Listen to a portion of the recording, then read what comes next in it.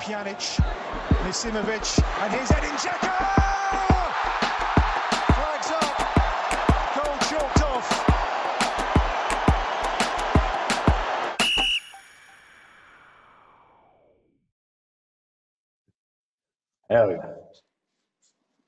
Evo ga. Vidi se da sam ja organizovao sve. Da. Šta ima, dobri moj Dušane Bajeviću? Šta ti treba? Ništa, samo nemoj za vratove fatati. Ja sam pacifista. Ja, da. Dobro, čekamo li još malo ljudi ili... Ne znam, koliko ih ima? Imamo 86, 79, 93, 96, još 97, još 3 počinjemo. 99, 100. Eto, možemo početi. Uzbilio nas. Pozdrav svima i dobrodošli u još jedno live izdanje koje ovaj put funkcioniše dobro. Ja se kunem da smo i prošli put bili trijezni, ali da je nešto nije funkcionisalo. Evo, ne prati me nikako, ne gledaš što pričam. Sad ćemo ovo neći ići na YouTube. Dobro, šta ćemo? Ja sam sebi zapisao da ne bismo dužili na početku utakmice, da ne bismo dužili i da ne bismo maltretirali ljude do nekih doba, pokušat ćemo da ne pričamo o nogometnom savezu Bosne i Hercegovine i svemu što nema veze s utakmicom. I sad nekako, eto ti probaj početi, a da ne spominješ Fudbalski savez BA i ništa što nema veze s utakmicom. Ja sam dobro zajedno na sudija. Teško je pričati o jednom, ne pričati o drugom, ali eto, ako ćemo pričati samo o utakmici. Ajde, probamo malo sumirati. Čuli smo se, ajde negdje tam nekog 20 minute, tamo malo prije onoga prvog gola. I tad smo rekli, hajde, nije loše, hajde, ok smo izgledali prvi 20 minuta. Onda je pao taj gol. I onda je to bilo to nekako, nama i nije, pa dobro, opet, imali smo fini par akcija kroz sredinu, bilo je fini pasova. Pjanić je danas bio raspoložen za igru, imao je konačno imao prave partnere oko sebe, tu mislim na Cimirota i na Krunića. Bio je tu i Gojak koji je dosta solirao, dosta je pokušavao nešto sam na svoju ruku da uradi, nije baš polazio tu za rukom uvijek. Šta, 0-2 je nekako realan rezultat. Kad sve se bere, sam mislim, sad sam samo prvo polovrijeme to nekako pokušao sumirati, ali s tim da volio čuti što ljudi kažu, ne vidim komentara ovaj put, pošto ti sve organizovao, tako da ih samo ti vidiš. Ali trebalo bi da imaš u desnom gornjem uglu crveni komentarčić, da klikneš na njega i otvorit će ti komentare. Poslije nedelje ja ništa ne diram više. Ja samo gledam i pričam. Ali lakše ti je puno. Ali dobro, hajde, uglavnom imamo 175 ljudi koji nas trenutno gledaju. Pitanje se gomilaju, ali evo da probamo prvo sumirati nešto. Ja nisam toliko pozitivan koliko je moj drug Ića, ali na to ste već navikli. Ako 4-1, nekako očekivano, obzirom na ekipu kako imamo i na čitavu tu improvizaciju. I neko je pitao zašto ponavljamo ono što igramo u Holandiji, a nije funkcionisalo. Ponavljamo jer smo prisiljeni, jer je to improvizacija manje više. Ali ipak mislim da utakmica donekle je dobro pripremljena, prije svega defanzivno. Tražila se nekako da se umrtvita, ali manje više se u tome uspjevalo, ali jednostavno kvalitet nije dovoljno dobar da ti donese neki rezultat, da ti napravi nešto. Tako da, generalno, isto koji sve ove utakmice u Ligi nacija, nije da smo odigrali katastrofalno i ima to neke svoje obrise i nešto, ali nije to dovoljno, ni blizu da se pariraš ovakvim ekipama. Sada uporno ljudi ponavljaju, ispali smo u 4.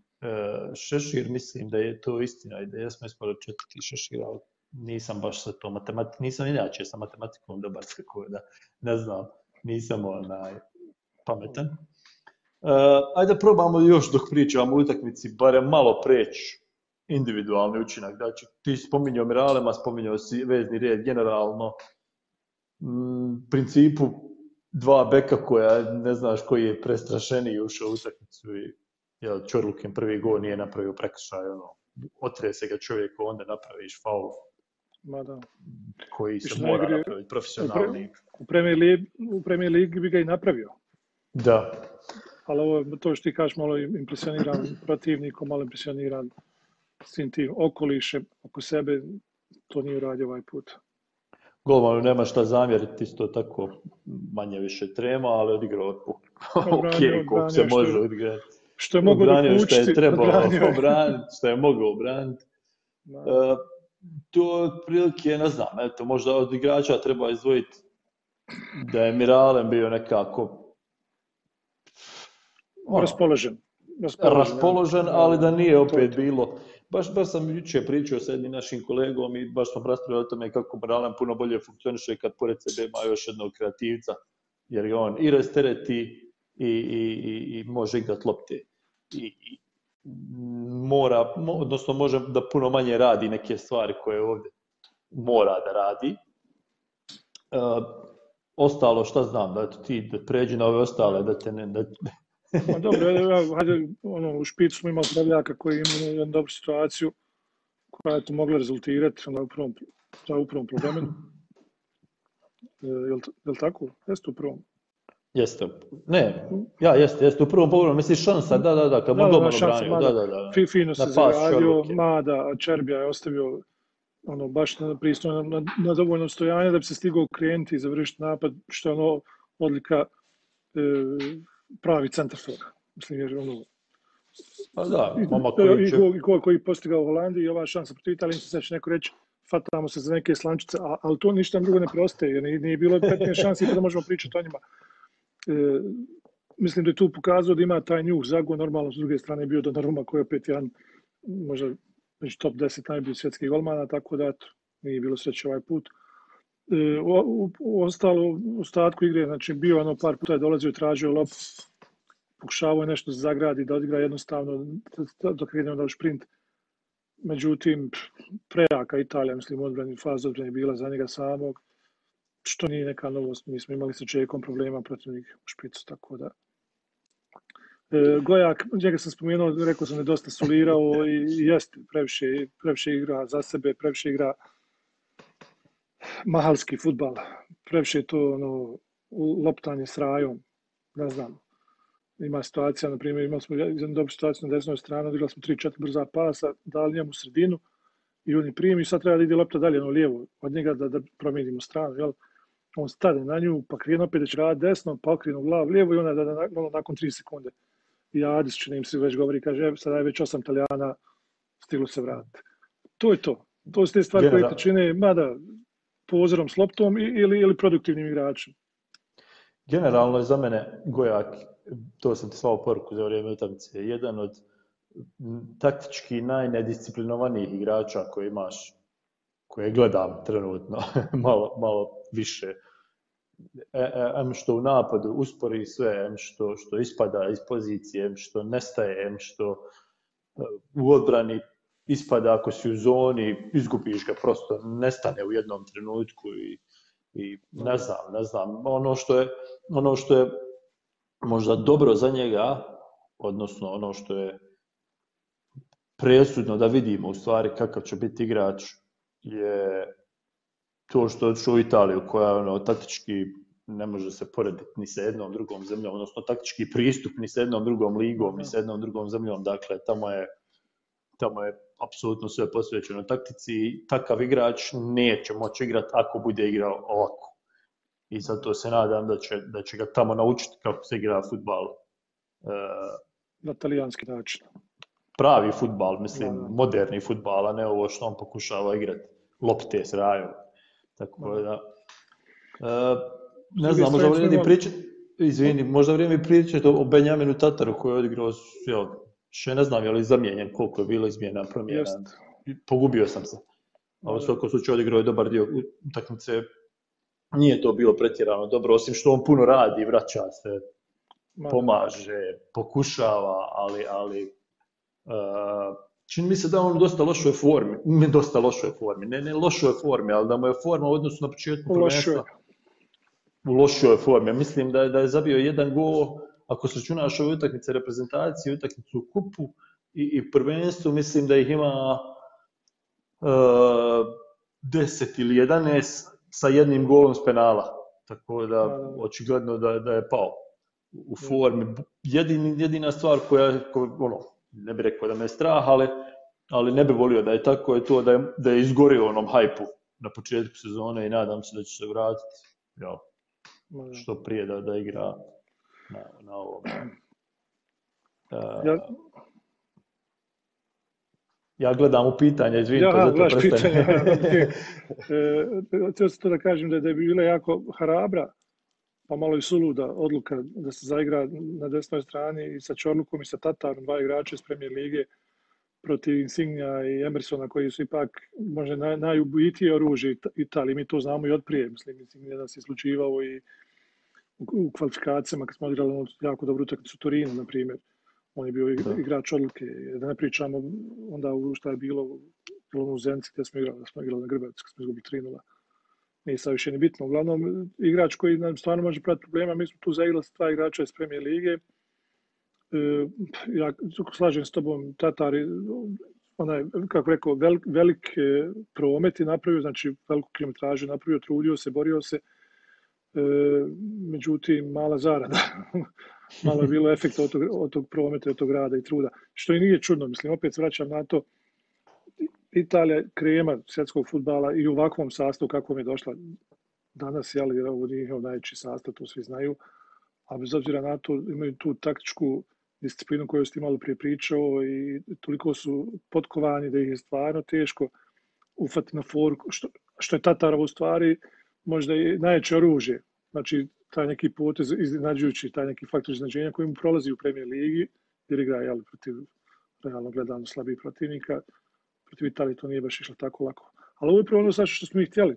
Ako se sjećaš, mi smo pričali o tome da se pruži šansa tim igračima, konkretna šansa, realna šansa, pa da vidiš je li ili nije. 3, 4, 5 utakmica da dobiju priliku na ovakvom nivou i sada znamo, u stvari mislimo, ili ne znam šta ti misliš, da li je Tatar ili nije za 23 igrača koji treba da uđu u kvalifikacije. Za 23 možda.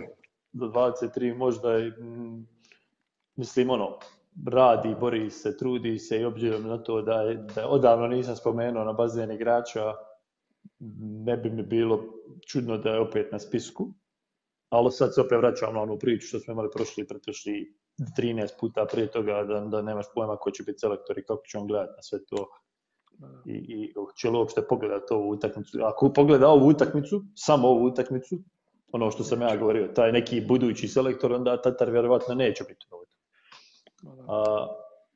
u suštini, dosta ljudi govori da smo dobro stajali. Stvarno da smo dobro stajali. Možda u svim ovim utakmicama, ali neki dan protiv Holandije kad smo primili dosta naivne golove, ajde ako ne računaš onaj crveni karton, da to ćemo zatvoriti, to će malo. Sasvim solidno smo mi stajali i možda, ne znam, jesmo li ikad imali toliko taktičke discipline da pratimo neke stvari, da radimo s tim, da u nekom trenutku ispadamo, što je opet posljedica individualnog kvaliteta. Mislim da zapisao sam sebi dvije situacije koje dobro očaravaju u suštini kako je sve to izgledalo. Tamo negdje u 44. ili zadnjoj minuti poluvremena, Pjanić vuče loptu nekih 10 metara, sve to izgleda u redu, ali nema nikoga oko njega. I onda on bukvalno napravi krug jedan, pa drugi, pa negdje ode pas nikome i čovjek bukvalno pokazuje rukama. Zašto ti nisi tu, a zašto ti nisi tu? Nema nas u napadu. Pozadi smo taktički ok, ali u napadu to lila. Isto tako pokušavamo igrati neki pressing koji ni nešto ne liči sa tim igračima, odnosno tim individualnim kvalitetom koji imamo. Imaš situaciju već na početku vremena, Mire pravi pressing na igrača s loptom i samo doda prvom do sebe desnom. I on gleda, okreće se i govori Tataru, kao, zašto nisi tu, ne razumijem šta se dešava. Tako da, to su te neke, znaš, ogromne rupe između kvaliteta igrača, tako da, sve ovo očekivano i, ne znam, čitava ova situacija i ono o čemu pričamo čitavo vrijeme, po meni je očekivano da se odrazi na igru, da se odrazi na igrače, da se odrazi na atmosferu među njima i opet kažem, koji prošli put i pretprošli put, niko im ne može zamjeriti da su se borili su, ali možemo se boriti ja i ti, ali ne možemo igrati za reprezentaciju PH. Tako da... Par ovako ti nekih, ajde nećemo reći taktičkih promašaja, jer mi ne znamo šta se dešava na treninzima i kakav je status igrača u tim trupama i u toj trupi to, ali dvije stvari smo zapeli za oko, Saša, a to je situacija Denija Miloševića i Bojana Nastića.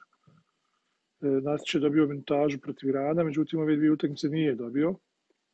Prije njega je išao, pomozi mi reći sada, protiv Holandije je bio to Kolašinac, što je dosta prirodno, međutim, a ovo drugo je to bio Kadušić. I onda kada je Kadušić izašao, ušao je Todorović na poziciju lijevog beka. I tu se opet malo vraćamo na tvoju priču kada ti kažeš daj mi desnog beka, ali je desni bek. Nema veze koji je level, koji je nivo. Da li je Premier ligaš, da li je Serie A, da li je World Class, nije bitno. Ali da igra tu poziciju. A mi tu improviziramo u situaciji kada imamo čovjeka koji je lijevi bek. Ok, nije neka klasa, međutim, kakav god da je... Lijevi bek. Kadušić igra svake subote lijevi bek. Pa da, Kadušić nije baš oduševio na toj poziciji. Todorović, ja ne znam zašto je tu rađeno Todoroviću da ga se baci... Mislim, dobro, sad pričamo za njih 10 minuta, jedne utakmice koja je već bila završena rezultatski, ali bez obzira. Ista stvar sa Denijem Miloševićem. Igrač, ja mislim, se najviše nastupa od svih ovih mlađih igrača, a ja ne znam kad te minute sabrao, da li bi nakupili, ne znam, Lupiću, 300 minuta. Pa ne, 4 minute ovdje, 16 ovdje, 2 tamo, 8 protiv Poljske kad imamo igrača manje, protiv Irana ga ubacuje za njih, on je odigrao samo, ja mislim, te minute protiv Irana, za njih 10 minuta. Protiv Holandije ga nije bilo u rosteru, u stvari večeras nije igrao ni minute. A nemaš krila. Da. Ima tih čudnih, dosta se priča o tome, menadžerska reprezentacija, ja sam malo predgovarao Jasminu, mislim, na našoj grupi, koji kaže izmjene su menadžerske i izgledaju one tako, kad ti uđu ovi igrači, to stvarno izgleda tako.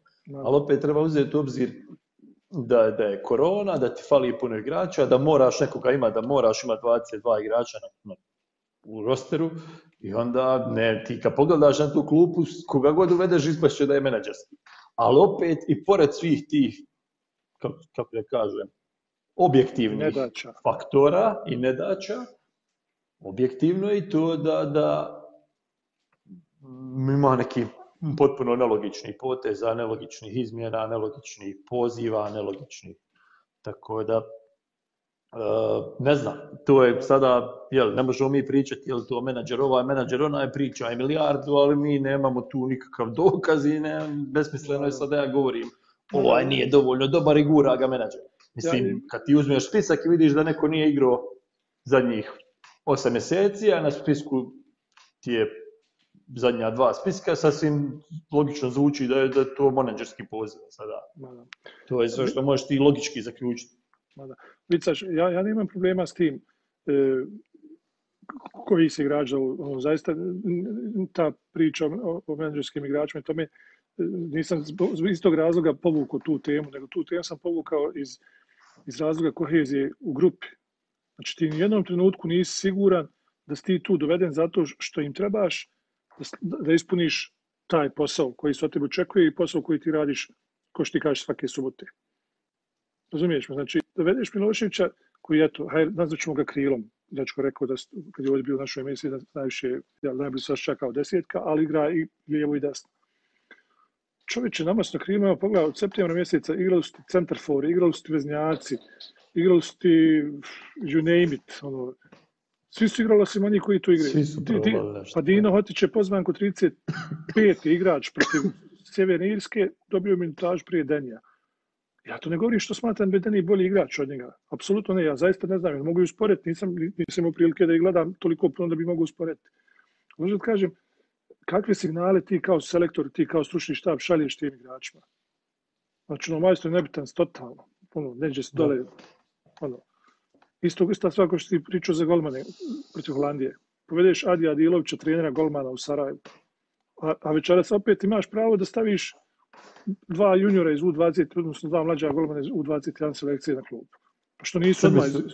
Izvini što te prekidam, ali Srbi su večeras pozvali bukvalno 4 sata prije utakmice trećeg golmana, tako da ona priča da se golmani ne mogu, koju je neko pustio očigledno iz saveza, da se golmani ne mogu pozivati, što je bila totalno besmislena, ali hajde, prebrao sam sva pravila, nisam našao, ali vas da kontaš može negdje nešto da su poslali iz UEFA, ali očito da sada smo sami dokazali sami smo dokazali i drugi su dokazali da neko laže. Tako da, čitava ta priča je totalno nadrealna. Meni je nadrealno da smo mi 2 puta imali trenera golmana na klupi. To je nadrealno. Nadrealno ono što smo pričali o dresovima, nadrealno je da tako lude se izmjene prave, nadrealno ovo, nadrealno ono. Ja ne znam stvarno kako da čovjek pristupi tome da ti sa nekakvom normalnom logikom razmišljaš o reprezentaciji Bosne i Hercegovine.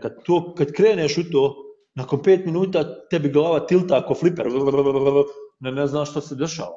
Pa vidiš u kojem pravcu sad ovaj naš razgovor sada.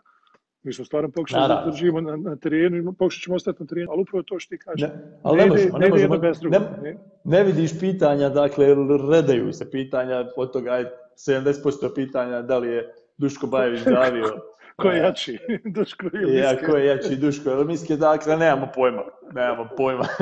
Je li ga davio? Neko je sad upravo postavio, mi ništa ne vidimo i ne čitamo.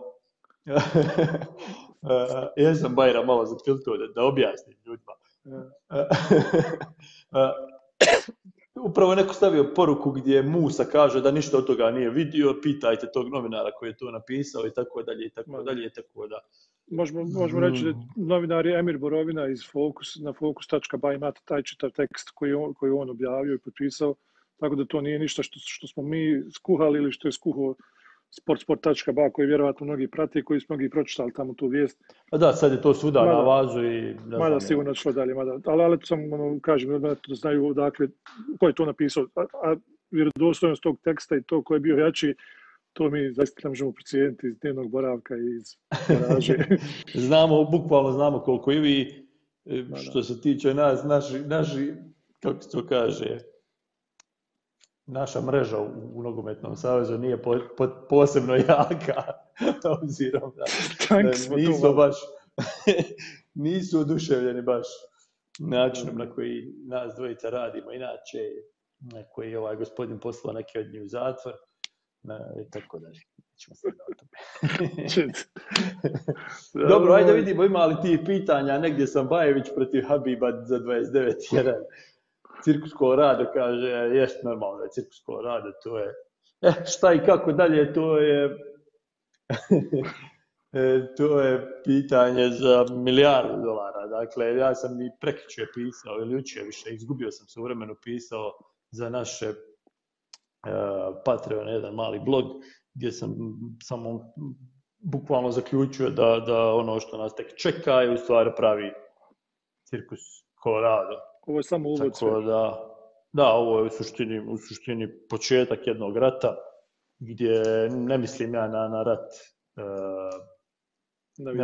Neću uopšte dolazim u taj nacionalni kontekst, to je stvarno inače, tako da takav je statut, na takav statut su pristali, takav statut je nametnula UEFA i to je tako, ali borba za mjesta, borba za utjecaj, borba za svaki najmanji mogući priliv sredstava, najmanjih, nema veze, sada je opšti haos. Dakle, za one koji ne znaju, Fudbalski savez Republike Srpske je već odradio skupštinu i oni znaju ko će biti članovi izvršnog odbora i da će predsjednik biti Ivica Zeljković, jer će oni svi dignuti ruku za njega, predsjednik mora biti iz Fudbalskog saveza Republike Srpske, tako da ne trebamo uopšte raspravljati, hoće li biti Ivica Zeljković predsjednik, Ivica Zeljković budući predsjednik. Julio Augusto kaže rat pilićara i to je bukvalno najbolji mogući naslov kojeg sam najplanirao iskoristiti. U svakom slučaju, slijede izbori po kantonima, kantoni daju po 2 člana, od tih 2 člana se dobija dizanjem ruke, jedan član izvršnog odbora, navodno se vraća Hamdi Abdić Tigar iz Unsko-Sanskog kantona, navodno je Husić favorit u Tuzli i još ima par tako imena, ali u principu, ne znam, vidit ćemo šta, kako. Tako da, cirkus Kolorado, očito da aktualni predsjednik pokušava zadržati koliko toliko utjecaja, navodno postoji ta priča koju u stvari ispričao Misimović da je objavljen interni konkurs. Sad šta znači objavljen interni konkurs, je li to zakucano negdje na oglasnoj ploči Nogometnog saveza BiH, na koji se prijavio samo jedan pomoćnik Duška Bajevića. Nije bilo teško zaključiti o kome se govori, jer je rekao da je blizak aktualnom predsjedniku. Aktualni predsjednik je u suštini izabrao samo jednog člana stručnog štaba. Tako da. Trebamo ja govoriti ime ili su ljudi zaključili, šta misliš? Pa sad ćemo vidjeti u komentarima. U svakom slučaju Cviko bi trebao biti taj neki tehnički direktor, odnosno poziciju koju obavlja sada Zvijezda Misimović. Tako da, ne znam, što više nabrajamo predaleko nema, to je neobjašnjivo. Sad ljudi pitaju Cviko, jest Cviko je. Da li postoji koja ideja za 2022. Nisam vidio ostatak pitanja, nisam vidio ko je pitao pitanja, ali odgovor je ne. Ne postoji ideja ni za decembar. Nema ideje ni za prekustra, nemaju pojma. Ja mislim da neki igrači nemaju ni avionske karte za kući kako je stanje u savezu, tako da pojma nemam. Džena Romanović pita ko je Cviko, Rusmir Cviko je trenutno pomoćnik Dušana Bajevića u stručnom štabu reprezentacije. Ćemo mi malo iskoristiti ovaj trenutak za samopromociju, da spomenemo par riječi vezano za naše buduće planove, koji se isto možda ne stižu tako daleko kod do 2022. ali imamo barem neke planove sada do kraja ove godine. Hajde. Aj ti. Pričam ja čitao, neću ja čitao vreme pričam, pa onda kasnije tamo govoriš, vidi, ne da mi da pričam. Ja. Vidite, ja vam sad fino kažem, nemojte u komentarima komentarisati, Saša, ne upadajmo u riječ. To je njegov prirodni habitat, on mora, Mostarci ne mogu čekati svoj red. Evo, digo je ruku sada. Ja njega prekidam samo zato što bi trajao podcast, a brat je do 3,5 sata da probamo obojica reći sve što hoćemo. Tako da, bolje da ja kažem sve što hoćemo. Ili da napravimo svaki svoj live. Pa da prebacije, malo kvacaše, malo kodiće. Neko kaže sramota od saveza, naravno da je sramota od saveza, to smo zaključili već davno, to me govorimo već godinama i to je tako. Šta će biti, kako će biti, tek ćemo vidjeti, ali evo neko vam će ispriča naše planove, njegove planove, ja ne znam što je planirao.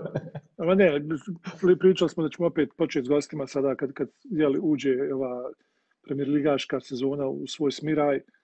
I imamo, što nam je godišnjica, brate. Kada nam je godišnjica? Sutra, prekosutra ovako. Kako nam je? Ja ne znam koji je datum danas, ali negdje tako, 20. ja mislim. Datum u petak, čestita kome se ne gadi. Podcast Upside slavi. Šaljite nam torte, šaljite nam svega, prvi rođendan. Nemojte torte, žgaravca me fata, pojeo sam pol pleha kolača malo prije od muke, od očaja. Skonto sam ja to se stručno zove emotivna izjelica. Znači, jedem kad sam pod stresom. Ja to zašto imam 113 kila zbog ovakve igre i zbog ovakvih rezultata. Nemojte biti kao ja, budite ko Saša.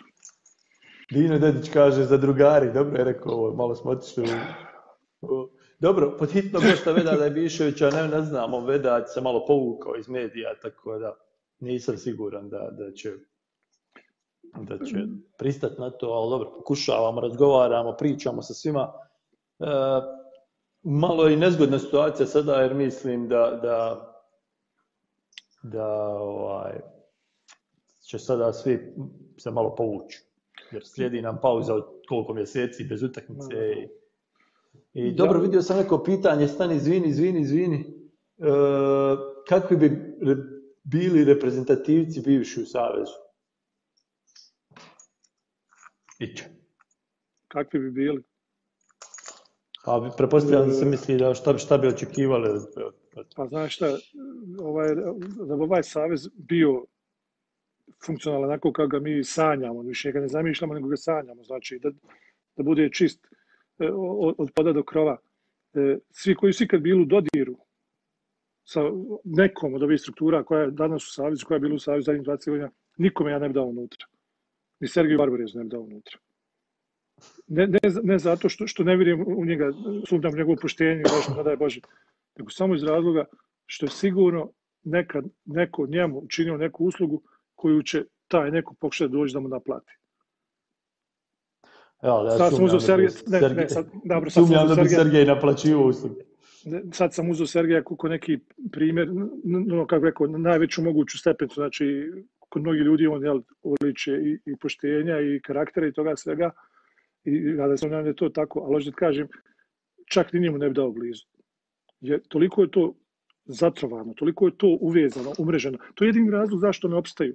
Zato što za svakog ima, i što se kaže, da mu pruži ruku, a vamo mu drži nož iza leđa da ga zbode. Zato što ima nešto, zna da je ovaj nešto uradio tamo u nekoj kombinaciji s nekim, pa mu može to natovariti tam rad preko svojih novinara i preko svojih... Razumijem ja to što ti govoriš, ali tako funkcioniše apsolutno svaki fudbalski savez na svijetu. Tako ti funkcioniše UEFA, tako ti funkcioniše FIFA, tako ti funkcioniše maltene svaki veći klub. Nažalost, fudbal je dobrim dijelom politika. Ja, to je tako. Ali to je ono što sam ja rekao. Ovo je savez koji mi sanjamo, više nije savez koji mi zamišljamo. Znači, taj neki dream scenariju nemoguće dokući, znači da sve funkcioniše kako treba. I upravo to što ti kažeš, svi klubovi tako funkcionišu. Po vaš istog razloga bi se doveli u situaciju da bi ti Barbarez morao nekom neku uslugu činiti. Ko što Misimović mora nekom neku uslugu činiti, onda mora šutiti 2 godine. Ali to bi morao i svaki novi čovjek. To bi morali ti i ja, morali bi i ljudi koji su, evo, prvi mi piše Edin, drugi Dino, treći ovaj, svi bi morali nekome neku uslugu praviti, jer to tako funkcioniše, nažalost, fudbal. Znaš, oni su dobili pare da izgrade zgradu, ali te pare nisu došle zato što su oni bili radišan savez, to je došlo zato što su oni digli ruku za Slovenca. To tako funkcioniše, nažalost. A opet su tamo digli ruku za Infantina, znaš, onda ide to, sve to ide u krug. Jednostavno je to napravljeno tako, čitava struktura fudbala trenutno. Dakle, od mjesnih zajednica do FIFA je napravljena tako da ljudi koji upravljaju s njom, da su nedodirljivi. Znači, možemo ja i ti sada staviti koga hoćeš za predstavnika saveza iz Hercegovačko-neretvanskog kantona, ali tamo ima 50 ljudi u skupštini. I ako ti ne dobiješ ti 50 ljudi da digne ruku za Mehu Kodur, za Sergeja Barbareza, za Slavena Musu, za Duška Bajevića, nije važno šta su oni, za nekog ko je, za Hasana Salhamidžića. Ako nemaš 50 ljudi da ti skupiš, da ti digne ruku za Salhamidžića, bit će ti predsjednik HN kantona Ivan Beus. Jer on ima 50 ruka. Zato je bio Munja, zato je bio, razumiješ, zato ti je sada, recimo, predsjednik ili podpredsjednik Fudbalskog saveza federacije Iljo Dominković. Mislim, smiješno. Dobro pitanje, izvini, Džemila Dedića, postoji li način da se napravi paralelni savez? Ne postoji način da se napravi paralelni savez, ali šta se može desiti je na jednu stranu da koliko toliko odvojiš ligu, dakle, da se klubovi konačno avizaju i da skontaju da su oni ti koji upravljaju. Da oni upravljaju ligom i izbiju iz ruka savezu. Isto tako da se probaš odmetnuti s reprezentacijom. Ako imaš direktora reprezentacije, ako napraviš situaciju gdje upadne dobar selektor i krenu rezultati, neće i ništa moći. I ti izdvajaš se malo. I onda praviš da su ovi nebitni. Ali je to jako teško. Ubio su nama jedno malo nade i želje za fudbalom. Nije to ubijanje nade, to ti je, brate, da. samo čitanje statuta. Da, svakako, ne mislim sam se više našalio na fazon taj, izgubili smo 2-0 od Italije, nismo nikad bili 2020 u čitavu, i ljudi dođu da čuju nešto, hajde, pozitivno od nas, i mi krenemo malo s pozitivom, pa ovaj bio dobar, ovaj nije bio loš, ovaj bio okej, ovaj zna, evo da, neće nikad biti bolje, ovako će nam biti do kraja života. Dino kaže, mi ni u klubovima nemamo ljude iz struke. U principu je to najveći problem, što su klubovi su da ne kažem čemu. Znaš, jer klubovi da hoće da se organizuju, ne bi ti imao ni loše suđenje, jer ne tražim ja da sudija pomogne nekoga, niti sudija neki pomaže od sebe, što mu je drag neki klub, to je prava rijetkost. Nego sve to ide uvezano, jel? Neko traži tu pomoć. Neko traži pošteno suđenje, neko traži ovo, neko traži ono. Dakle, ako se klubovi između sebe dogovore da to izgleda dobro, to može izgledati dobro. I onda kad oni izgube ligu, ostaje im ništa, u principu. Ostale dole lige, ovo, koje sada, ti znaš kako izgleda prva liga federacije, koja je bukvalno bačena niz vodu. Eto, da neko sudi, da oni uzimaju lovu. I to je tako. Kaže, neko sudije lijepe pare uzimaju, ali od koga uzimaju lovu? Ne uzimaju ni od mene, ni od tebe, ni od predsjednika saveza. Sudije uzimaju lovu od onih koji hoće da im se pomogne. A oni koji hoće da im se pomogne su klubovi. Nema, to je jasno ko dan. Tako da, mislim, opet kažem, jest to negativno, jest to, ali ja ne vidim rješenje za nekakvu revoluciju. Nije to revolucija, ajmo skinu predsjednika saveza, sad bi to bilo najlakše. Tražimo svi ostavku od predsjednika saveza, kažu igrači nećemo dok ne ode Begić, lijevo, desno, završi se, ode Begić, dođe, kreneš ti, ali nije, savez nije ustrojen tako. Saša, znam, to smo već pokušali. To smo već pokušavali od 2005. do 2012. 13.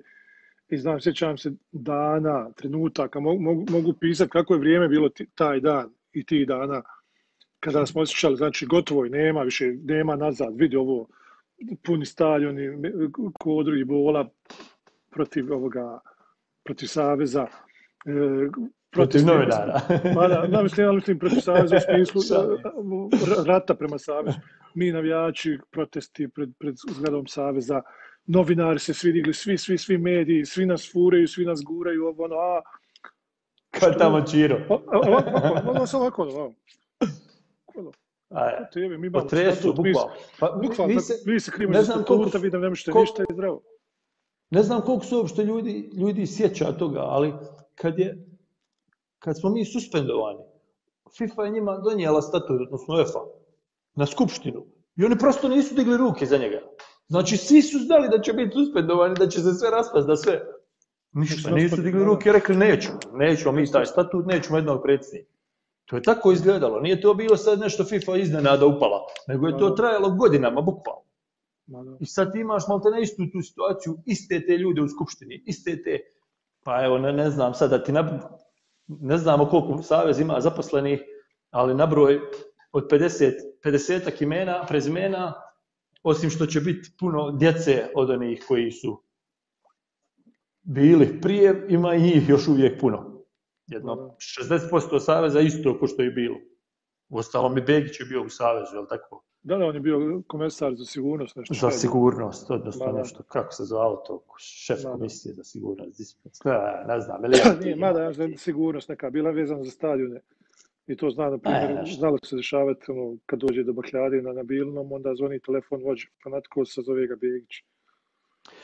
Ića, ljudi pitaju za Barbare selektor, ovaj selektor, onaj selektor. Ajde da probamo malo pričati o budućem selektoru. Šta da im kažem? Da im kažem koga bi ja htio, volio, jer mi je drag, ili koga bi ja htio, volio, jer znam da je dobar, ili šta? Pitanje budžeta je sve. Pitanje para, pitanje ko bi će on odgovarati tu. Ja sam govorio, moj neki lični favorit je neki tip poput Bjelce, poput Keka. Međutim, ti ljudi su nama nedostižni i lovom i Boga pita možda nisu i zainteresovan da nas preuzmu jer ne žele baš te malverzacije koje se poturaju svim selektorima, odnosno koje se poturale i od, šta ja znam, od Bake pa do danas. Tako da, meni je besmisleno pričati nekim imenima. Meni isto besmisleno. Meni bitno šta nudi. Bitno mi šta nudi čovjek, razumiješ? Da vidimo da li će nam ponuditi liderstvo, da li će nam ponuditi nekoga ko će unijeti samopouzdanje u ovo sve, jer vi vidite kako to izgleda. Danas mi smo se nešto i kurčili u prvom poluvremenu, Fatal se zavratuje sa sudijom, sa Italijanima, svaki faul mi nešto protestovano. Pade 2-0, ma isto mogu su gasiti reflektore, poslati ljudi kuće, se ne troši struja bez koga štibola stičku. Razumiješ? To fali. Sad, da li to neko s klupe, da li to...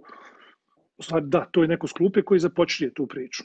I on s klupe pravi svoje lidere na terenu, postavlja na te pozicije, vraća ljudima vjeru, svako radi ono što zna, što prepoznaje, znači nema Todorović na lijevom beku, nema Gojak na lijevom krilu, razumiješ, nego igraš ono što su uvijek igrao ili ne igraš nikako. I samim tim daješ im tu dozu sigurnost, samopouzdanje, gradiš sebi ekipu.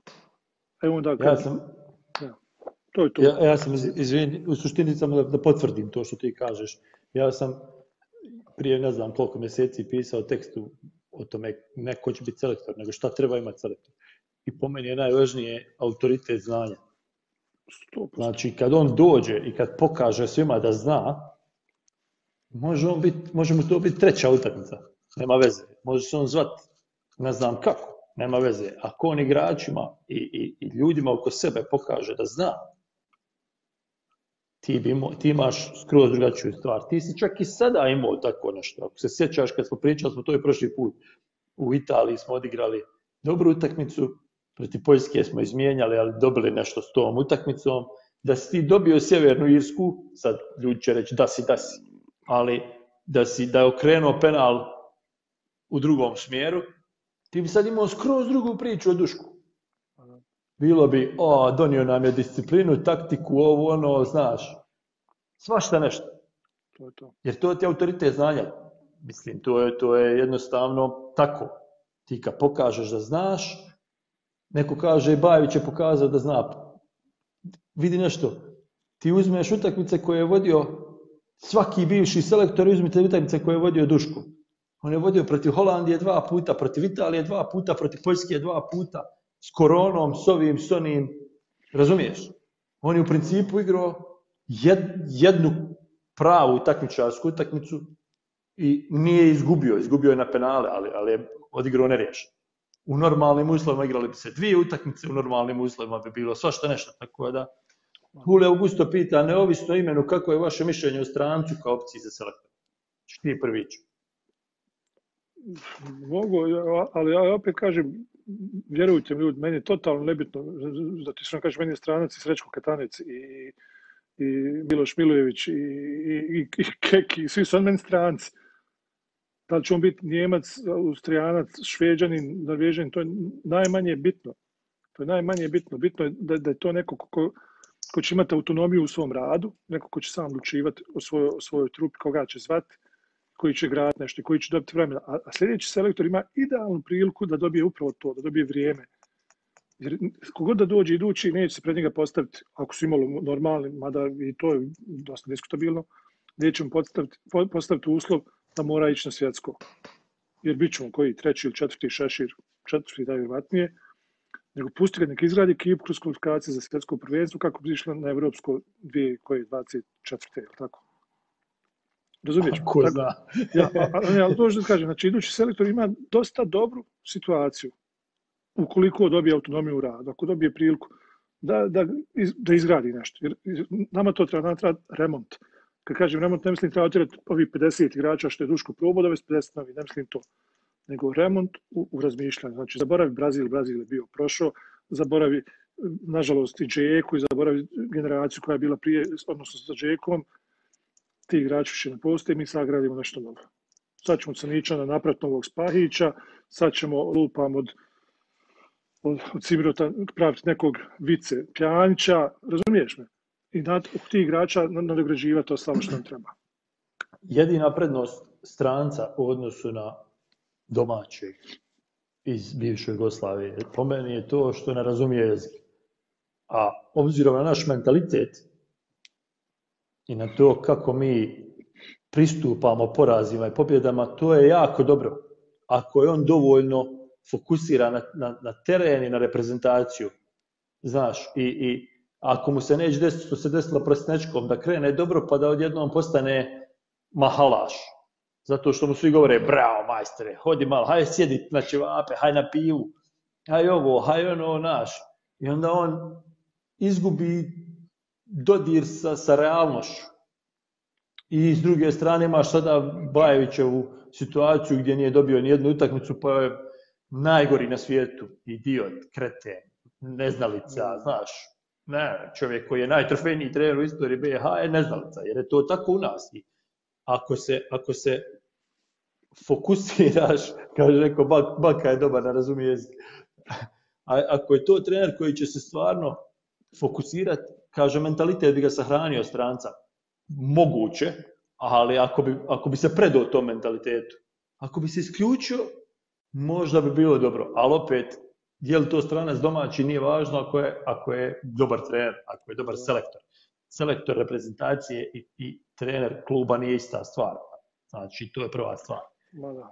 Ako je dobar selektor, nema veze odakle i svejedno mi je kako se zove i koga gura i sve te priče me ne zanimaju. Ako je dobar selektor i ako će voditi reprezentaciju na pravi način. Ovo, jednostavno, evo kaže neko, ni Trapattoni ne može pomoći. Šta će ti Trapattoni pomoći? Nikad ne bih doveo takvog trenera. To je dovođenje imena koji nema pojma šta se dešava, ko si, ko su ljudi oko njega, stavio mu 4 pomoćnika, opet bi ti bilo bira onaj ko će ulaziti, bira onaj, hajde uvedi ovoga u ligi dobar naš, jer Trapattoni ne gleda ligu. I to važi za jedno 80% trenera, Eriksson, ovo što se nabrajalo, Fatih Terim, ne znam, da sad ne nabrajam sve te što se nabrajalo. Tako ti je, ako imaš trenera koji će živjeti u Sarajevu i gledati, koji se zove Hans Christian Andersen, a da neću pričati bajke, koji će sjediti svake subote u Vrapčićima na Pecari i na Bijelom brijegu na Tušnju, pa će otići da priča s onim u Londonu, s onim nemam pojma, u Rimu, s ovim tamo mamo, onda ti je sve kako se zove. Apsolutno. I mi smo se Saša bili približili to nekom pod navodnim znacima idealnom rješenju sa Mehmenom Baždarevićem, koji je pokušavao da radi dosta tako tih stvari. Kažem, bili se približili, ne kažem da je bio idealno rješenje, nego smo se bili približili, znači da koji satelica su pali, rekao, tače Meša nije se plasirao. Nismo se plasirali, to je istina, i bio sam svjedok kod je blamaže na Kipru i mnogi drugi utakmica gdje smo odigrali katastrofalno ispod nivoa, ali te stvari su funkcionisale. Te stvari okolo su funkcionisale na zadovoljavajućem nivou, pogotovo kada poredimo ovo sada s Bajevićem i ono s Prosnečkim i ono prije toga što je bilo sa Papitom Sušićem. Jer, kako bih rekao, kad stvoriš tu koheziju, znači kad igrači znaju da postoji neko ko je selektor, ko brine, ne samo onih 7 dana dok si tu, nego vodi računa i koliko si minuta odigrao, igraš li. Razumiješ me? Šta se dešava? Će biti transfer, nije transfer, jesi dobio dijete, nije dobio... Razumiješ, koji u redovnom kontaktu s tobom, ne mislim na svakodnevnoj bazi, ali koji uglavnom država taj kontakt non stop na laganoj temperaturi, dobijaš tu koheziju da igrači kad dođu u reprezentaciju ne budu ko što sada imamo, što ti kažeš, sretnu su lift, ne znaju da će igrati za 2 dana, kraj drugog. Na stope. Ćao, ja sam desni bek, ćao, ja sam zadnji vez. Kako reći da zoveš? Kako to novo ime? Gdje igraš ti? Mislim, ali ti si u pravu za Mešu. Meša je bio puno studiozniji, pogotovo jer je došao nakon onog haosa na kraju sa Papetom koji je bio naš, igramo s Kiprom. Kakav Kipar igraju tu u Hrvatskoj sa Hrvatima prijateljsko, hoćete lići selektore u Pulu da pogledate ili poslati nekoga? Nemam nikakav razlog da idem. I znaš, onda pređeš na Mešu koji je stvarno imao i Stefana, koji je radio super posao i sve to, ali i Meša tamo negdje prekraj, stvari Meša je nakon Irske se malo razočarao u sve to okruženje koje su ga opet nagazili. I onda nakon Irske je to počelo padati, ta studioznost, i jednostavno se izgubio taj nekakav što ti kažeš, kohezivni karakter u slačionice i to se nikad nije vratilo. Nije zato Meša kriv, da se razumijemo, nisam to htio reći. Nego je tu je on u jednom izgubio i znaš. Kaže, niko nije spomenuo Elvira Baljića. Postoji razlog što niko nije spomenuo Elvira Baljića. Da smo pobijedili, kaže, Faris, Mladen Krstajić je novi selektor. Puno je priča da je Mladen Krstajić novi selektor, puno je priča da je Petković novi selektor, više ne znam nija koga nabrajaju iz Srbije, međutim ja isto sam čuo s druge strane da je Vico Zeljković navalio da selektor bude stranac, baš da mu se ne bi to prigovaralo, s tim da neka imena koja sam ja čuo su baš daleko od Mešinog, recimo, nivoa, ali eto, ne znam, to je sve u nekoj domeni spekulacije i malo mi je glupo to. Vico je vizionar Vico, on ima viziju. Dosta ljudi priča o Vici. Ajde da probam polako zatvarati ovu priču, jer pričamo o budućnosti reprezentacije. Ja očekujem kad dođe Vice, malo da se stvari da se promijene na pozitivno. Iz prostog razloga što će se malo stvari početiti i nakon svega ovoga što se dešavalo, kad dođe i uradi neke logične stvari, znaš, kad kaže, bit će nam, nemam ugovor sad da, potpisat ćemo s nekim ugovor. Vidi ga, potpisao ugovor.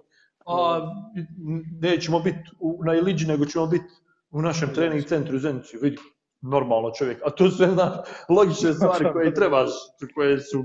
I nakon tako 5-6 stvari, ako se sastave 2-3 dobra rezultata, ti će, znaš, pa možda nije tako loš, mada je sve to opet površina.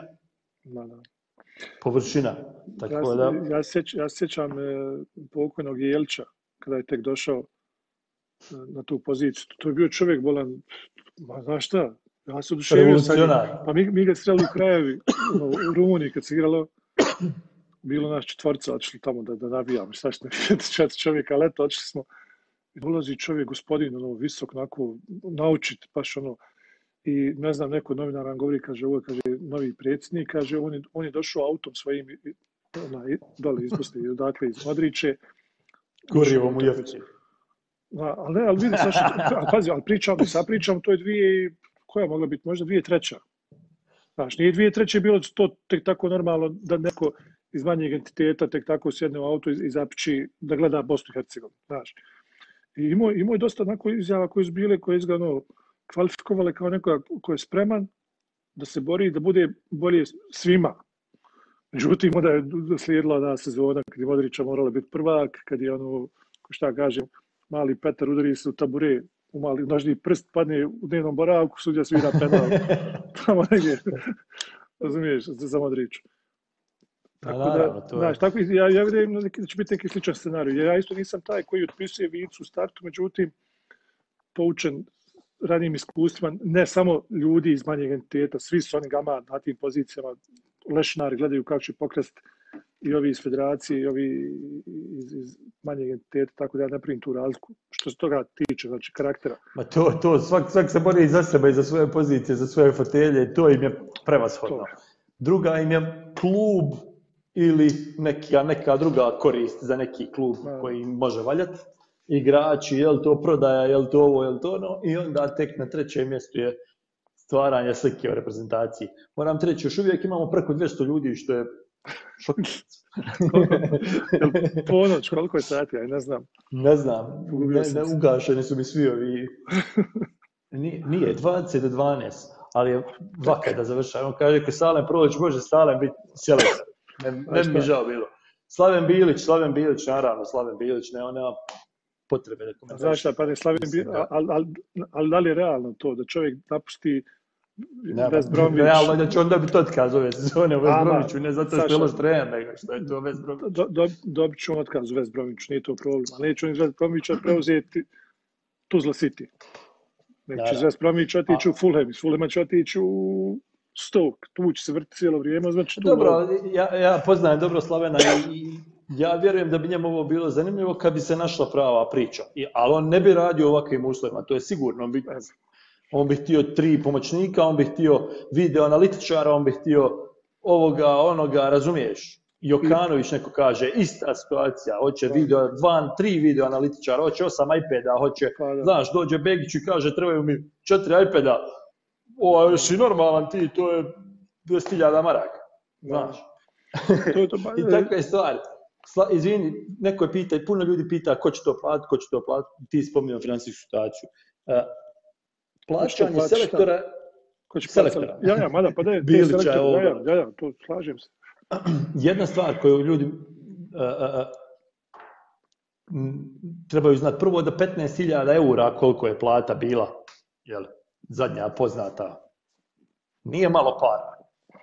Čak ni u fudbalskim okvirima za trenere, iz nekoliko razloga. Prvi razlog je što su kod nas cifre većinom neto. A kad gledate cifre u drugim reprezentacijama, recimo uzmite selektora Švedske, on ima bruto 30.000 eura, ali neto ne dobije više para na ruke nego što je dobio Safet Sušić ili Robert Presnečki. Ista je stvar, ne znam, malo nešto više dobije i norveški selektor Lagerbäck ili koliko je dobio kad je bio na Islandu, sada ne nalupam. Istina je, top trenere ne možeš dobiti za to, ali jedna stvar, top trenere ne idu u reprezentacije. Osim baš u rijetkim situacijama. Znači, ne računam normalno top 10 reprezentacija, Njemci imaju, nije ni najbolji njemački trener selektor Njemačke, nije ni najbolji engleski trener ni blizu selektor Engleske, nije ni najbolji španski trener selektor Španije, je li tako? Mada. Može se dovesti trener, pogotovo što ti ideš, se boriš za svjetsko evropsko prvenstvo koje donosi lovu i onda ti to stavljaš u ugovor da će postotak puno veći nego što dobije trener inače kad se plasira na svjetsko ili evropsko prvenstvo, ići njemu. I onda on ima i motiv i sve. Ako se ne plasira, zna da je do njega. Jel tako? Neko pita kako ne idu, je li najbolji trener Španije Luis Enrique, ali ne mislim da je Luis Enrique najbolji trener Španije, pogotovo da je Lopetegui. Ali hajde, nek bude, eto da je jedan, ali eto neki i Southgate, pošto je malo trenera, nek je najbolji. Ali ko još? Je li najbolji hrvatski trener Dalić, je li najbolji, ne znam, sada ne ide. Ne moraš to praviti na taj način, Saša, jednostavno, reprezentacije su interesantne ovim trenerima samo kad su između poslova. Malo, na vrijeme da će sam primjer ikad desiti da Zidane kaže Real, vidimo se, zove me Francuska. Normalno. To se neće desiti. Ali ako se zatekne bez posla u tom trenutku kada njima treba selektor, onda je vrlo moguće da će biti. Nemoj tu kad što radiš to, majke. Izvinjavam. Čim si igraš to? Neko je tebe pitao, propustio sam, neko je tebe pitao šta misliš o Željku Buvaču. Ja Željku Buvača pamtim iz 89. godine kada je bio na posebbi u Rudaru iz Prijedora iz Dvorca iz Banja Luke. Nećemo do jedan. Slušaj, hoćemo. Ali ja ga tako pamtim. Ovo ostalo sam samo čekao. Druga stvar, mislim to je bila neka mala parenteza, mala anegdotica vezana za Buvača. Druga stvar koja je jako bitna sa njim je to da je on čovjek koji nije nikad bio glavni trener, koliko ja znam, na nekom ozbiljnom nivou, ali je bio u stručnom štabu sa Kloppom, evidentno, i radio dobar posao tu, jer ga je Klopp cijenio i vodio ga iz Mainza u Dortmund, iz Dortmunda u Liverpool, poslije se nešto desilo, ja ne znam šta. Ali i Buvač u situaciji da je on, ja ne znam, sportski direktor... Izvini, ali ljudi govore, neko što si rekao 89, nemoj pričati, ne idi, ne govori. Ali evo mi na 2019. 2020. On je sad trenutno, ako se ne varam, time ispravak riješimo, on je sportski ili klubski direktor Spartaka iz Moskve ili Dinama iz Moskve. Tehnički direktor.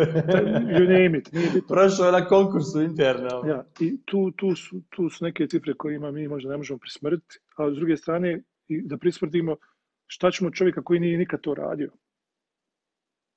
Razumiješ? Teško je. To ti u principu isto imaš i Sergeja ili imaš i Lupiću Buvača ili imaš li ne znam, recimo neko koji je zadnji završio Spahu. Jer sva trojica imaju isto selektorskog iskustva. Kaže, mislim, kaže neko, zezva se da je Buvač izmišljao taktiku za Klopa, to je sada... To je super, vrlo moguće to tako. Ali opet Ali nije bio glavni. To je to, vraćamo se na autoritet znanja i taj leadership, liderstvo. Jer ne rodimo se mi svi ko lideri. Razumiješ, nemamo mi svi svoje firme da za nas radi po 1000 ljudi ili 22 čovjeka ili 11 ljudi. Nema to nije tako. Sad, u njegovom slučaju ja ne mogu tvrditi da bi on bio idealan kad ne znam. Nisam ga nikad vidio, ali da ima CV koji je jako bogat, to nema govora. Ali u nekim drugim sferama. Kaže neko, vratiti Papeta je rezultat, ipak rezultat. No comment. Vrijeme da ugasim ovo. Bakat nam je gasto. Ljudi pitaju za Boru Primorca, za Zorana Zekića, za Ivankovića, za... Izvini, evo, Boro Primorac je sad trenutno prvi trener Hajduka. I šta? Šta se dešava sa Hajdukom? Ja ne vidim nikakve razlike između Hajduka ove sezone i Hajduka. To su ti sve situacije. Sutra može Duško uzeti, lupam sada, sutra može Duško uzeti Široki Brijeg i prošišati ligu. Šta ćemo reći? Ipak je dobar trener, jel? Nije, nego jednostavno je ta situacija taka da razumiješ, ne možeš reći da čovjek koji radi 30 godina, 40 godina nije trener, dobar trener, a ja i ti to da kažem. Sad ne, mislim ne govorim tebi, nego inače. Kaže, neko pametnije doma nije neko, nego Bajra kaže, jeli, pametnije domaćeg selektora onda iz naše lige, jer mu to onda bio vrh karijere za razliku strani trenera koja mu je repka down. Pa i to je dobar argument. Pa da. To je dobar argument, pogotovo u ovoj situaciji kad smo flopali do 4. šešira, jer me čini da je nešto ljudi reklo da je zvanično da smo 4. šešir. Da. I sam da se opet vrati malo istoriju, neću ići u 89. ali iću u 2002. Izvini, kaže Faruk Pašanić, da saberemo selektora pa da idemo spavati. Samo još malo, da što kažem, nije šalim se. Ne, hoću da kažem, za Baku, situacija je bila slična i sa Bakom Sliškovićem. On isto došao u selekciju, stvar bio i pomoćnik kome? Miš Smajlović, bravo. I onda on preuzeo. Preuzeo u principu, evo ti, radi šta hoćeš, šta znaš. I Baka je svakakav bio u tom svom selektorskom mandatu i to sve, ali imao i opet neke rezultate.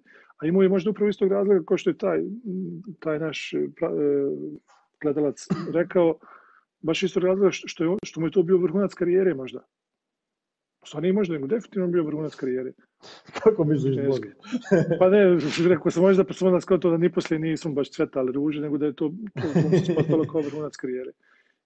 Sad neko kaže 3. smo šešir, možda smo ipak 3. šešir. Jedna stvar o tom 3. 4. šešir, ljudi se smiju, Čusti što je rekao, svejedno je li 3. 4. Svejedno je smo li 3. 4. šešir, jer se mi nismo mi propustili Evropsko prvenstvo što smo izgubili od prva 2 šešira, nego smo mi propustili Evropsko prvenstvo što nismo dobili Armeniju, Grčku i Finsku, tako da su svejedno uz kojeg šešira oni dolaze, i Sjevernu Irsku, i Republiku Irsku, i Kipar, i da ti ne nabrajam sada. Stani, hajmo iskreno, bili neko od vas dvojice uzeo mjesto selektora? U stvari, prvo da kažem, dosta ljudi spominje Feđu Dudića, ne može Feđa Dudić biti selektor, Feđa Dudić je trener Veleža, tako da ne da. Hajmo dalje. Hajmo iskreno, bili neko od vas dvojice, Jasmin pita, uzeo mjesto selektora, mogli bi s tim zaključiti, da li bi bio selektorića? Neozbiljno je pitanje, krajnje je jer mi nemamo licence odgovarajuće, još uvijek ih nemamo.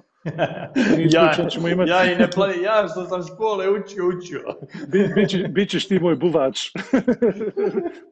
Ili moja Slavica, Peci Kozel ćeš biti Željko Buvač u stručnom štabu.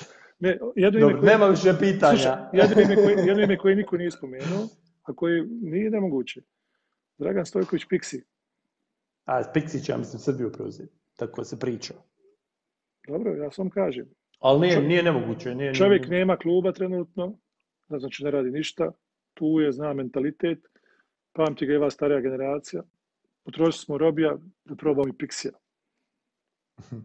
Ne, to sam samo sjetio tog imena, da je čovjek slobodan, samo sam zato to rekao, ne možemo uzeti za ozbiljno.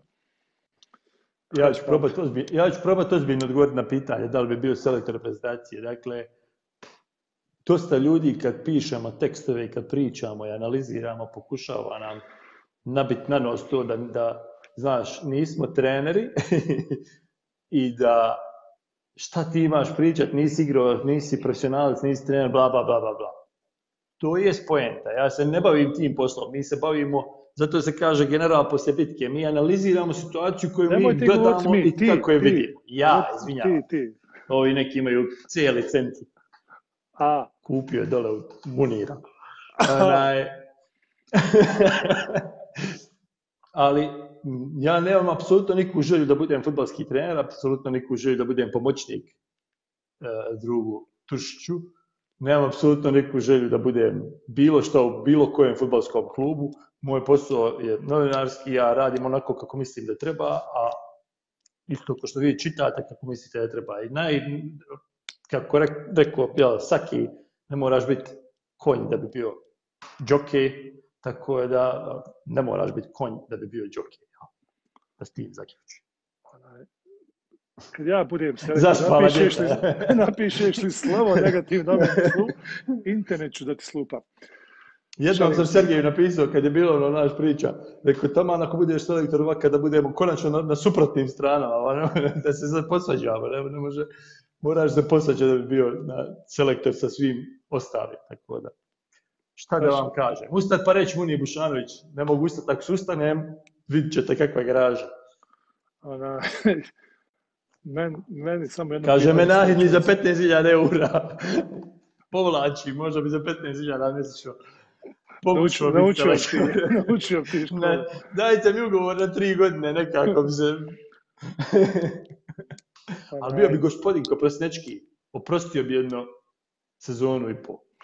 Kad bi me otpustili nakon 4 utakmice. Ali uzeo sezonu i pol. Za 4 utakmice. Da li bi novinari trebali biti oštriji na presicama kad igra reprezentacija? Da. Ne, u stvari ne oštriji, nego bi trebali pitati konkretna pitanja. Uključujući mene, ali nažalost takva je situacija da se previše toga izgubi u pitanjima šta mislite, kakav vam je generalni utisak, bla, bla, bla, izgube se u ta 3 pitanja i istekne vrijeme. I nije to samo ovdje, tako ljudi uvijek govore kod nas, to je skoro svugdje. Na većini presica, prvo pitanje na većini presica obično postavlja isti čovjek i obično isto pitanje, samo zavisi od države do države, od kluba do kluba, ali obično je to šta vi mislite o današnjoj utakmici. Kakav je osjećaj, kakva atmosfera, kakav je utisak pred današnjih susreta. Ja mislim da je ovakav, 183, rekli smo da ukidamo nakon što pređemo ispod. Šta kažete na potez Bahe, nemamo šta komentarisati potez Bahe, nije to potez, čovjek odradio što misli da treba, ne, apsolutno. Novinari svi kupljeni za 100 maraka, malo više para će trebati za to, prijatelji. Nisam vidio ko je pitao, Admir Deljković, prijatelji, treba će malo više od 100 maraka. 15.000 eura dolazi od 100 maraka. Ja sa svojih 113 kila, ako mene brojiš među novinare, sa 100 maraka, boga mi, ni slova. Šalu na stranu, Saša, da mi ovo zaključimo. Zahvalimo ljudima na pažnju. Bajra kaže ovo. Danas su smjeli pitati na Nova, još se pobili, valjda nisu smjeli. Kaže mi da stalno prekidam Miću, ne prekidam ga, nego u njega internet ne valja, pa.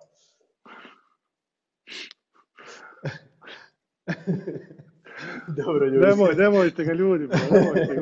Ubićete mu samopouzdanje ko Bajević. Neću još ništa ni pitati.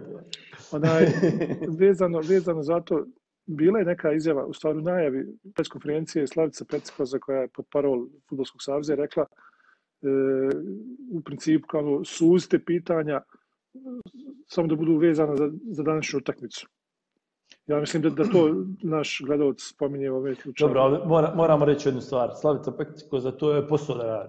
Da, ja sam spomenuo zato što ona treba da smanji problem za Fudbalski savez i to je sasvim logično. Pustite ženu, ta žena možda da sjedi na drugoj strani kao novinarka, pitala pitanja koja hoćemo i mi da pitamo. Ona radi svoj posao i to je tako. Sad, da sam ja tvoj potparol, vjerovatno bi rekao to pitanje, ne može to pitanje, ne može, nemojte ga pitati za Bovača, nemojte ga pitati, ali ja ne vidim, neko kaže ta žena mora ići Nije ona To problem. je, ljudi, nemojte se s takvim glupostima zamarati. To isto kad bi rekao, treba otirati lupam. Mene. Luku Kačavendu iz reprezentacije. Taman Razumiješ, tako. treći Pogotovo golman. što... Ona je treći golman. Ono što treći golman ima funkciju u reprezentaciji, to ima Slavci Peckoza ovdje. Mislim, toliko je minorna njezina uloga na sve ove stvari koje su loše. To sam mislio u tom smislu. Nije ona kriva što smo mi u banani. Kao što jesam. Neko je pitao šta mislimo o prelasku Johna Muse u Pistonse. To ću ostaviti za početak NBA sezone. Sad će i to. Taman, imam šta pričati. Pa, ja znam, to je dobar potez. Kako sam ovo rekao, izvučalo je da se razumijem košar. Koliko je daleko trica od košara? 6.25. 7.25. 7.25. To je bilo, brate, prije 20 godina. Aj, ništa, gasi ponoć. Neće me pustiti u kuću. Ljudi, hvala vam velika na pažnji. Zakon ste, da nema pozitivna vas. stvar da ovo neće ići na YouTube. Ja, ovo je bilo ekskluzivno za vas, 200 plus, koliko vas je bilo. Sad svi uplate po 100 maraka, kako je neko malo prije rekao. Gdje onaj što priču za 100 maraka, nekako takvira privatno. Gdje onaj za 100 maraka. Nama naplate da se zakupim. Laku noć, prijatelji, snimamo nešto kad? Vikend. Igra se kolo za vikend, tako da... Nedjelja navečer, nadam se. Evo Emir Hazbić kaže da kupimo slušalce bežične. Ukradi iz studija. Evo, bežične su. Hazba ukradi, ne, da ja ukradem. Pa imaš one moje slušalce što sam ja dobio na poklon od Pa imam slušalce, ba nego pusti sada. Hajmo ih spavati. Laku noć. Hvala vam. Vidimo se u ponedjeljak, najkasnije utorak ujutro. Ali u ozbiljnijem tonu. Do tada očekujemo rođendanske čestitke. Pozdrav. Ćao.